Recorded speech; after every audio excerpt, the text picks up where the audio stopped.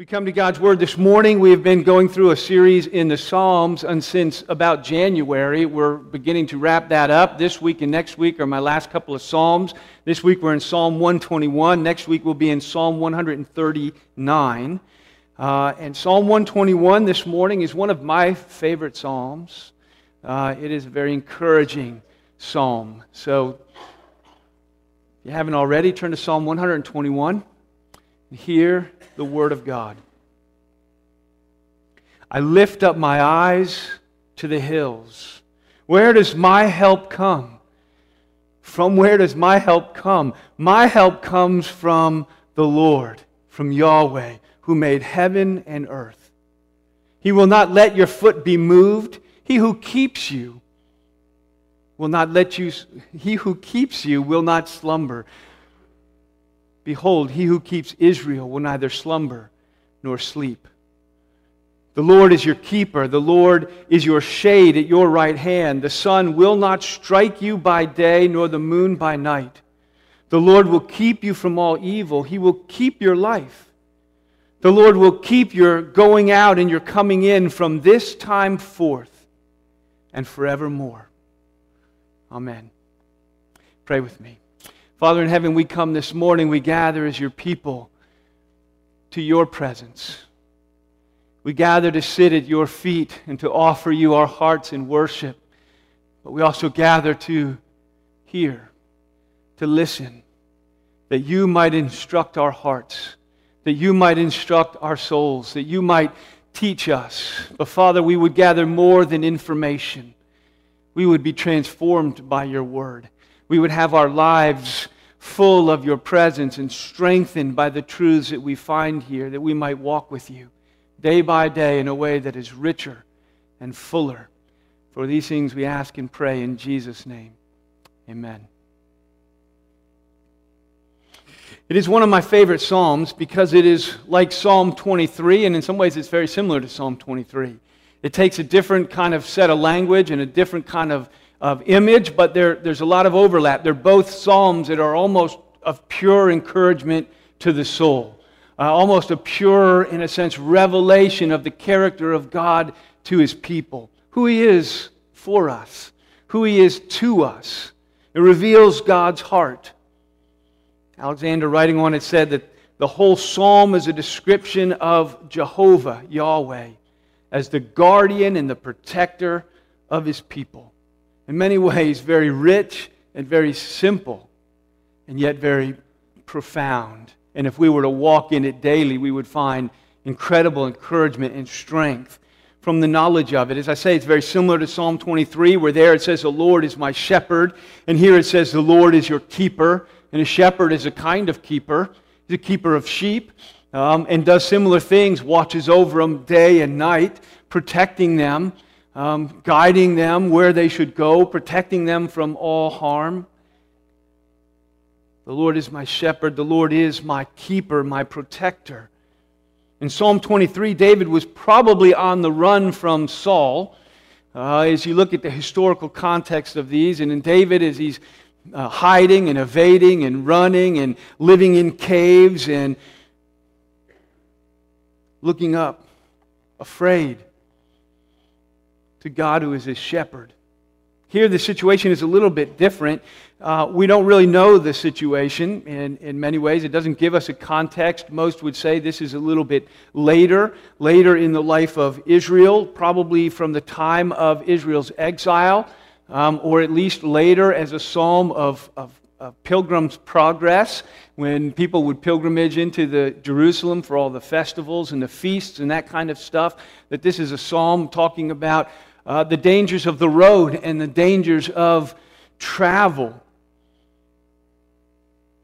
Either way, it is a fresh word from God to His people of His love, of His care, of His protection, who He is to us, who we are to Him. It exudes this calm, confident trust in a God who can be trusted, no matter what we face and no matter what we go through. It opens with this command to lift up our eyes. Well, it's not a command. It comes as with that force on my soul when I read of the psalmist who says that I lift up my eyes to the hills. My soul says yes. My soul responds with imitation. I want to lift up my eyes to the Lord and the one who watches my soul. He gives us this call for deliberate trust and dependence, and that's what it is, to lift up our eyes off the road, off our problems, off our circumstances, to lift up our eyes above and to see the greater perspective and context of a God who reigns, the God we talked about last week in the previous psalm, the Lord who reigns at the Father's right hand, who reigns now, who sits enthroned as King. All authority and all power has been given to Him. And it's to there that we lift up our eyes. It is to this one who reigns. And so first we want to look at a couple of different reasons to lift our eyes. We'll come back to that and touch on it as we go. But two reasons that he says, as I lift my eyes to the hills, from where does my help come? My help comes from Yahweh who made heaven and earth. Two reasons he gives for us to do that is one, is that we travel through a dangerous and broken world. And the second is that as we do that, we have a keeper. We have a protector. We have someone who watches over us as we travel through the valleys of shadow and death, who protects us from all evil. The world is fallen and cursed. You and I know that moreover than I think than many, as we understand why the world is the way that it is. And not only do we watch the news and see stuff that's going on around the world in 1,000 different ways as we look at our election, but even as we just now prayed through a short list of people in our church who are struggling with various illness and sickness. That list was not exhaustive. There are people struggling in so many different ways. The world that we travel through is fallen and cursed. It's broken. There's natural and moral evil of various kinds. And when I say natural evil, that is the kind of disease that enters our lives, things that we face that are just part of living in a world that is broken. But there's also moral evil, the ways that I'm sinned against, the way that sin has invaded and pervaded our culture, the way that sin rises within my own heart. We live in this fallen and cursed and broken world. 1 John 5:19, John writing says this, the whole world lies in the power of the evil one. We forget this sometimes. We talked about Jesus who reigns in all power and authority, and so his power is broken in many ways. He no longer reigns. The enemy no longer reigns. Jesus reigns, but he remains. We have not seen until the very end of the book of Revelation where he is finally and fully chained and cast down and removed and all things are made new. The earth is renewed. That day hasn't come yet. And in between there is an advancing kingdom. There is a work of God in the world. There is that which he is doing, but it's an advance against this world that sits in many ways under the power of the evil one as he plunders that kingdom to populate his own. As we go through this world this way, Jesus says, in this world you will have trouble. It says we will have trouble, and we know that.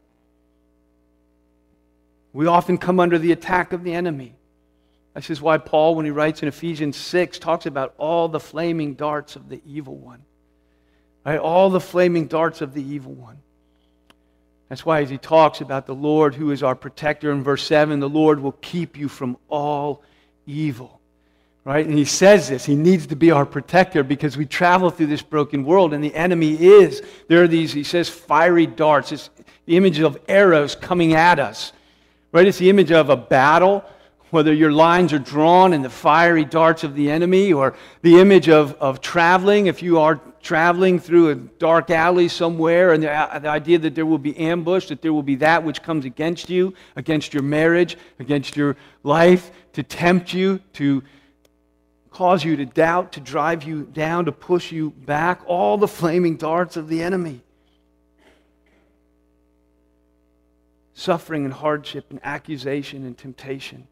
And so Jesus teaches us to pray, right? He taught us to pray in the midst of this as the Lord will keep you from all evil. And one of the ways He's done that is that Jesus taught us to pray, because it's a prayer that at least the basics of it should be prayed on a daily basis, because He says, give us this day our daily bread.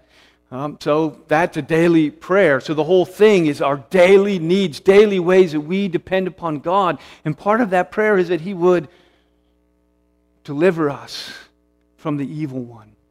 It's part of our regular prayer, understanding the world in which we live, understanding the pilgrimage that we have, that pilgrim's progress, which is such a powerful image of the journey that we are on to that day, to the day when all things are made new. We travel, though, a dangerous road.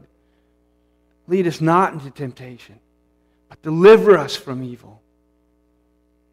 Lift up your eyes, right? Isn't that what Jesus is when He teaches us to pray like this and to look for help? Is to say, lift up your eyes. You deliver me from temptation and from evil.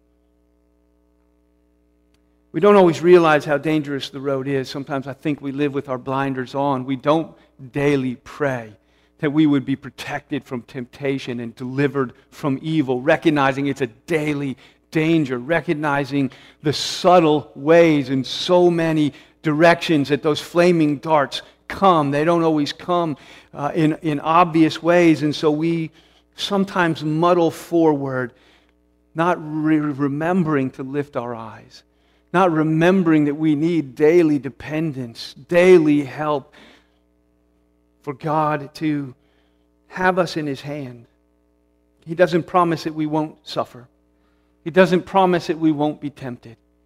He doesn't promise that we will be exempt from the kind of things that everybody who walks through this world, this broken, cursed world, will experience. We see as much cancer inside of our church as we see outside. We see people in our church lose jobs just like they do outside. We see people in marriages in our church struggle just like we see them outside. We are not, in one sense, exempt from all of those things. But there is that which you and I have that the world doesn't have, and that is a keeper. A keeper who filters all these things through His fingers. There are times, though, not being exempt, that we feel depressed. You may be here this morning and that may be you. Depressed, attacked, let down, discouraged, betrayed, hurt, lost, confused, alone. Sometimes you may feel all that in the course of a day, or the course of a week. Some days are better than others. And we may wonder where God is, and maybe you are wondering right now as we read that list, and I've spent time with many of those people, and we continue to, as we spend time with each other going through these things, there are many times where we wonder where God is. People who have suffered so much, who are called to suffer more, who are called to endure more. Where are you, O Lord? Isn't that as often? There's always why, and there's that sense of where are you, O Lord, in the midst of this? How can this be? So many ways that we wonder. You may be as simple as you're finishing high school or finishing college. You're at a crossroads in your life and you're confused or you're anxious about the future and you're wondering what's ahead and you job situations, profound parenting struggles, spiritual struggles. We're given this picture of a pilgrim in progress, traveling by foot through a dangerous and difficult road, the kind of road you and I travel. We are not beamed up. You know, sometimes you always wonder that. Why don't, when we trust in Jesus, He just beam us up? Right? Wouldn't that be nice? Just delivered from the have to deal with it all, to sin or to whatever. You know, as our children believe, you know, we're exempted from everything, either beamed up or somehow don't have to go through any of it. But we're not. But you and I have a guardian who always watches over, a guardian who guides and who protects and who strengthens and who keeps you. So as we think about this, of why we lift our eyes to this one, is that we go through these dangers, but also we lift our eyes because as we travel, we know that there is this keeper. And so we should be people whose eyes are always being lifted, because we're always in these dangers and we're always in need to depend upon Christ along the way. And so our keeper, and I wanted to run through some of the ways that the Lord is keeping is protective, it's unrelenting, it's refreshing, and it's complete. If we understood the way that our keeper can and does minister to us and meet us and strengthen us and refresh us along the way, we would ever be on our knees with eyes lifted up, calling and seeking this grace, this presence, this power in our lives. His keeping is protective. So we look at verse 3, he says, He will not let your foot be moved. He who keeps you will not slumber. Behold, he who keeps Israel will neither slumber nor sleep. He will not allow your foot to be moved. The way is treacherous. We were talking last night about the angels landing out west, this road, and we went home and watched a little video on it. It's this really narrow ridge that you go up and climb up and go up to reach the angels' landing. And I thought it was, as we think about a pilgrim's progress or a way that is treacherous, it was truly a treacherous way. Climbing with sheer drop-offs of thousands of feet. There are many ways that our way is treacherous. Sometimes we don't know it. We live in America. So many of our needs are met. We have so much. We are sometimes half asleep at the wheel, not knowing that we are in a constant battle, that the world lies under the power of the evil one, that his darts that he seeks, he roams around seeking whom he may devour, that there's an enemy of our souls and an enemy of our marriages and an enemy of our household and our homes. There is an enemy of God. There's an enemy of his kingdom. And the way is treacherous. But he says, I will not let your foot be moved. I will not let you stumble to fall. You will not go down in this fight. You will not let the enemy get the best of you. In the end, he says, I will cause you to stand. The way is treacherous, there is no doubt. He says, but I will cause you to stand. This is 1 Corinthians 1, 8 and 9. Paul writing to the church in Corinth, and he assures them that it is the Lord who will sustain you to the end. And that sustain is that he will cause you to stand. He will establish you. He will not let your foot be moved to the end. Guiltless in the day of our Lord Jesus Christ. Oh, God is the one who is faithful. God is faithful, by whom you were called into fellowship with his Son, Jesus Christ, our Lord. God is the faithful one who will sustain us and will cause us to stand on that day. There is much that can cause us to slip. Many ways that we stumble. Many ways that we even fall. But God says that he will keep your feet. If you will lift up your eyes, if you will keep lifting up your eyes, from where does our help come? It comes from Yahweh, who says, I will keep you. I will sustain you. His keeping is unrelenting. Look at verse 4. He goes on and he says, the one who keeps you, 3 and 4, he who keeps you will neither slumber. Behold, the one who keeps Israel will neither slumber nor sleep. He will not be asleep on the job. His watch care is 24/7. Right? 24/7. It is unrelenting. It is always there, day and night. As the sun rises, as you put your head on your pillow, he doesn't slumber, he doesn't sleep. You may be taking a rest, but he doesn't. He's not like a human guard that may fall asleep at the post. In the military, they have, for a lot of them, in the times of war, to fall asleep on your post is a death penalty. Right? You don't, but why is there these kind of penalties, these kind of things? Because human guards may fail. We get sleepy, we get tired, we get weary, we are weak, we are made of clay, we may fall asleep at the job. But the Lord is vigilant.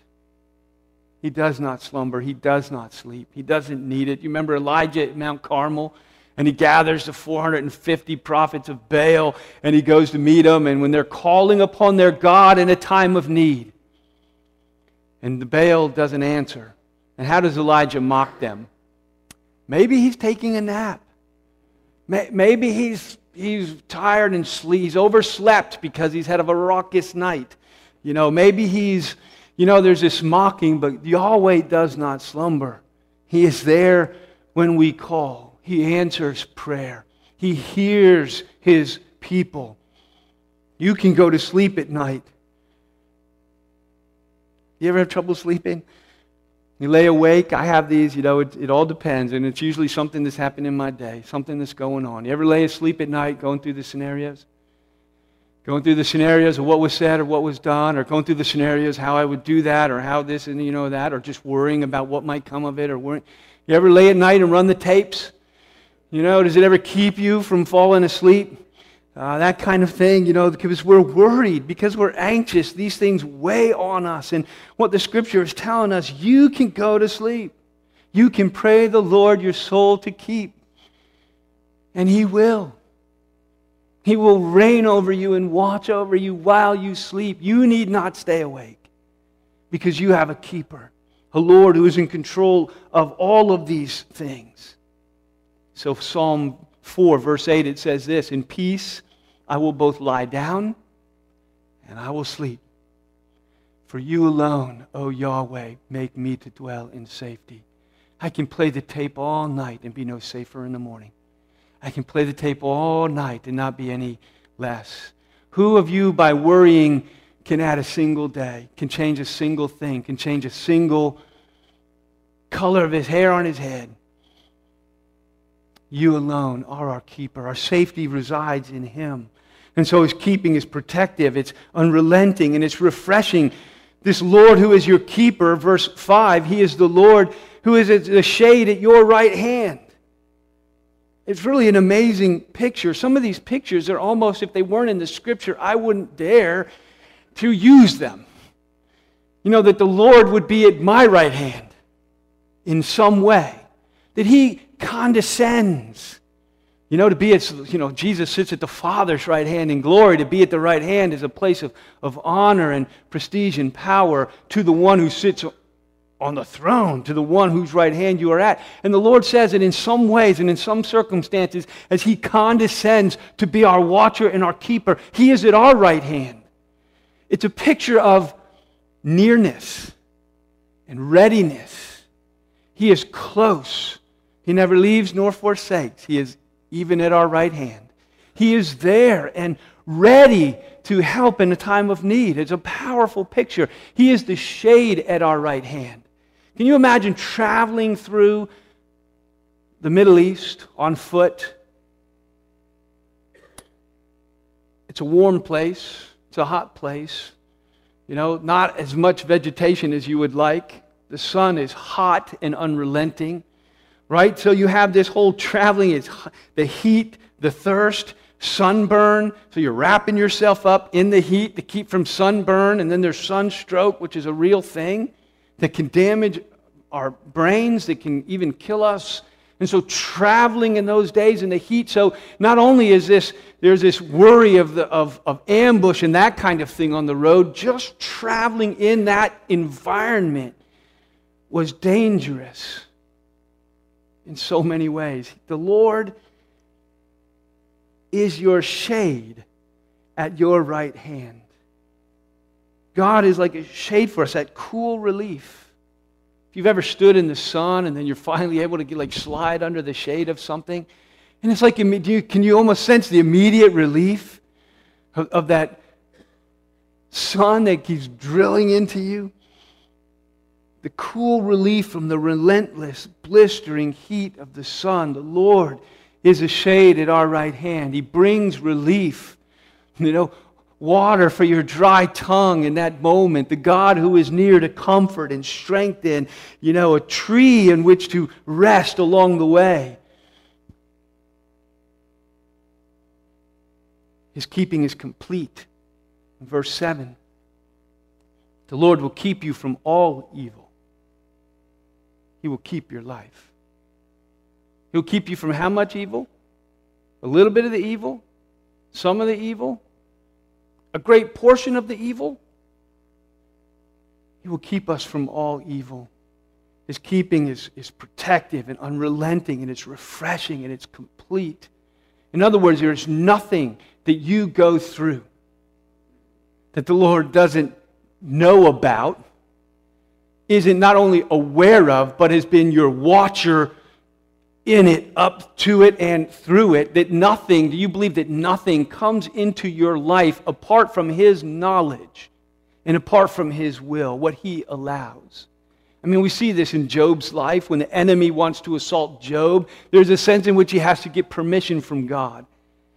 And Job complains and says that the enemy, Satan, complains that Job is faithful because he's comfortable. You know, and the Lord says, you can do this much and no more. Or the Lord says, you can do this much and no more. Nothing came into Job's life but what the Lord said, this much and no more. The Lord measures it out. The enemy is on a leash. There is nothing in this world that is full of evil. It's not random. It's not out of control. God doesn't stand back and say, oh no. You know, in terms of what happens in your life, what comes into your life, the Scripture says with such clarity, all things work together for the good of those who love Him. All things. He protects us from all evil, and He makes them all to work to the good of His people, which means He orders it. He watches over it. He orders it. He controls it. He is in charge of it, even as we experience the brokenness of this world. It is not out of His control. He does not wring His hands over what happens in the lives of His people. He is our watcher. Jesus prays in John 17 in the upper room, the high priestly prayer. He says, Holy Father, keep them. Right? This is Psalm 121. Father, keep them. Be their keeper. The keeper in your name, for your name's sake. Not because they deserve it, not because they've been faithful, not because of anything in them, but Father, keep them in your holy name. They bear your name, and you have taken them under your wing, and they belong to you. Father, keep them. I don't ask that you take them out of the world. In other words, the way will be treacherous because it's full of brokenness and sin and the curse that will not be lifted until all things are made new, heaven and earth. Father, I don't ask that you take them out of the world, not yet, but keep them from the evil one. Keep them. Protect them. Don't let them, you know, as Paul says, the Lord says that He will not let you be tempted beyond what you can bear. The enemy's on a leash. If you couldn't bear it, He wouldn't let it into your life. To bear it with Him, with His grace, with His presence and His power and His Spirit, you're not going to bear any of it by yourself. But by His grace, He won't let anything into your life beyond what He is doing and able to preserve. Oh, do you taste the confidence that is here, that exudes from this psalm, that the Lord reigns omnipotent and He is able to keep us?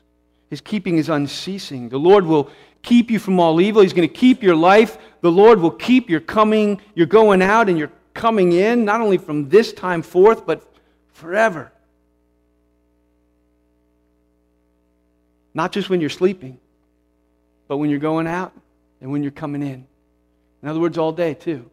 In the course of your daily activities, in the course of your normal life. How long was He going to do this? How long is He going to watch over me like this? You know, my comings and my going and my sleeping. Is He going to be my protector? From this time forth and forevermore, the Lord is your keeper. The flesh will fail, but He preserves your soul. His love is an everlasting love. And so as we travel, He says, I will lift my eyes to Yahweh. Where does my help come from, if not from the Lord? We travel a road that is fraught with peril. And He says, I will lift my eyes, just going back and touching that for a minute. He says, I will lift my eyes to the hills. And we need to talk about that for just a minute, because there's a couple ways you can hear that. In one way, the hills are a positive thing. And there's another way that the hills are not a positive thing. right? And the way that it's not a positive thing, he could be saying, I lift up my eyes to the hills. The hills were the place when Israel was led astray and was worshiping false gods and that kind of stuff. It was almost always in the hills. The Asherahs and that kind of stuff were always in the hills, and the way they worshiped their gods was up there. So it could be that kind of things. I lift up my eyes to the hills. Where does my help come from? Not from the hills. My help comes from Yahweh, who is the maker of heaven and earth and those hills in which they perform these things. So in one way, the hills, he throws them out there. I lift up my eyes to the hills. No. Where does my help come from? Yahweh. But another way to take it, where the hills are a positive thing, and we don't really know the answer. Either way, it works, But the other could be that Israel's capital, Jerusalem, was in the hills. You always went up to Jerusalem, no matter which direction you were coming from, because you gained elevation. The hills, it's referred to as Zion, and the place where His throne, God's throne is, so to speak, reigning over His people. It's where the temple was and His presence in the Holy of Holies. And so there are many ways when He says, I lift up my eyes to the hills. That is to Zion, to the place where God's presence and power has been manifest in the midst of His people. And we say, well, what is that a type and a picture of? But heaven itself, where it says on that day He will live in the midst of His people, and we won't need a sun, and we won't need... It's that place where His presence and His power is. And so we lift up our eyes to the heavens. We lift up our eyes to Zion, the new Jerusalem that's coming. We look to the Lord who has us in hand forevermore. And so it has that very positive. You pick which way you want to go. Both of them work, because two things are very clear as you come out of that, right? Two things come out of it. That we're called to lift up our eyes to the Lord, and that our help doesn't come from the hills, good or bad, but from Yahweh, who is the maker of heaven and earth. And what we come away with is lifting our eyes to Him, to get our eyes off the road, to get our eyes off the circumstances and the troubles, to come on a morning like this and to give yourself in worship, to lift up your eyes above all that would take us down, to find here the renewal of His presence day by day on the journey, to find that if we need help, it's a whole picture of dependence that we need to cultivate in a way deeper and stronger than you and I normally or naturally gravitate toward. I lift my eyes to the hills. What is the psalmist teaching us? He's teaching us that there is a God-honoring way to deal with our anxiety, a God-honoring way to deal with our fear, a God-honoring way to handle these things that rise up in our lives, the hurt, the confusion, you name it. Paul tells us, God tells us through Paul in the New Testament, do not be anxious about anything, about nothing. Do not be anxious about anything. How do I do that, Paul? And his answer is the same as Psalm 121 in so many ways. Where is our help found? I'm going to be anxious. And I know that we are only human in the sense that we will face hurt, pain, anger, anguish, anxiety, fear, worry. But there's a God-honoring way. There's a right way to seek the one who is able to handle these things. And really, if you come away from nothing else as we seek to apply it, is to teach ourselves, to teach our hearts, and to teach our souls to go to the right place, to go in the right direction. In the Old Testament, God again and again comes to His people and say, why do you look everywhere else for help? Why do you trust in so many other things? Why do you depend on things of this world? Why do you look around you and not lift up your eyes? Psalm 20, verse 7, it says, some trust in chariots and some in horses, but we will trust in the name of Yahweh, our God. Or Isaiah 31, it says, woe to those who will go down to Egypt for help. And we go down to Egypt for help all the time, trusting in ourselves, trusting in our friends, trusting in our resources, trusting in our talents, trusting in our hard work, trusting in our ability to take control and to do it, trusting in so many things. Woe to those who go down to Egypt for help. Those who rely on horses, who trust in chariots because they're many, and in horsemen because they're strong, and do not look up to the Holy One. Where do you look for help? Where does your help come from? One of the most costly mistakes that we make is that we doubt God's care. We forget His presence. We forget that He is our keeper, that we have a keeper, and that His keeping is perfect, that it's protective and unrelenting and complete and refreshing, and that God will be to us what we need. When life takes an unexpected turn, when you lose a job, hear a diagnosis, enter the valley, lift up your eyes. When you've been struggling in a difficult relationship at work, at home, with your spouse, with your children, where will you look? Lift up your eyes. When your mind is filled with doubt, when the enemy tempts you, when the enemy causes you to stumble, where does your help come from? Jude, he says, now to Him who is able to keep you from stumbling and to present you blameless before the presence of His glory with great joy.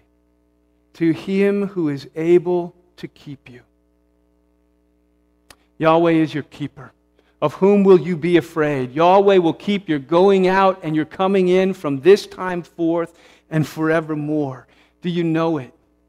Is He the first resource that you turn to and rely on? Is He the place where your hope resides? Are your eyes lifted up? Are you navel gazing? Are we fixed on our problems and our narrow view? He calls you. Lift up your eyes if you know where your help comes from. Pray with me. Father in heaven, as we reflect on the words of this verse this morning, I find words to be inadequate to convey what you are saying here. Would you speak to our hearts this morning about who you are as the keeper of our souls, the lover of our souls, our shepherd through the valley of the shadows and of death. And teach us, Father, to walk with you, to lift our eyes, to trust in you. Teach us to know who you are, and that we would ever trust in you and in you alone. Father, all these things we ask and pray in the strong name of Jesus our Savior. Amen.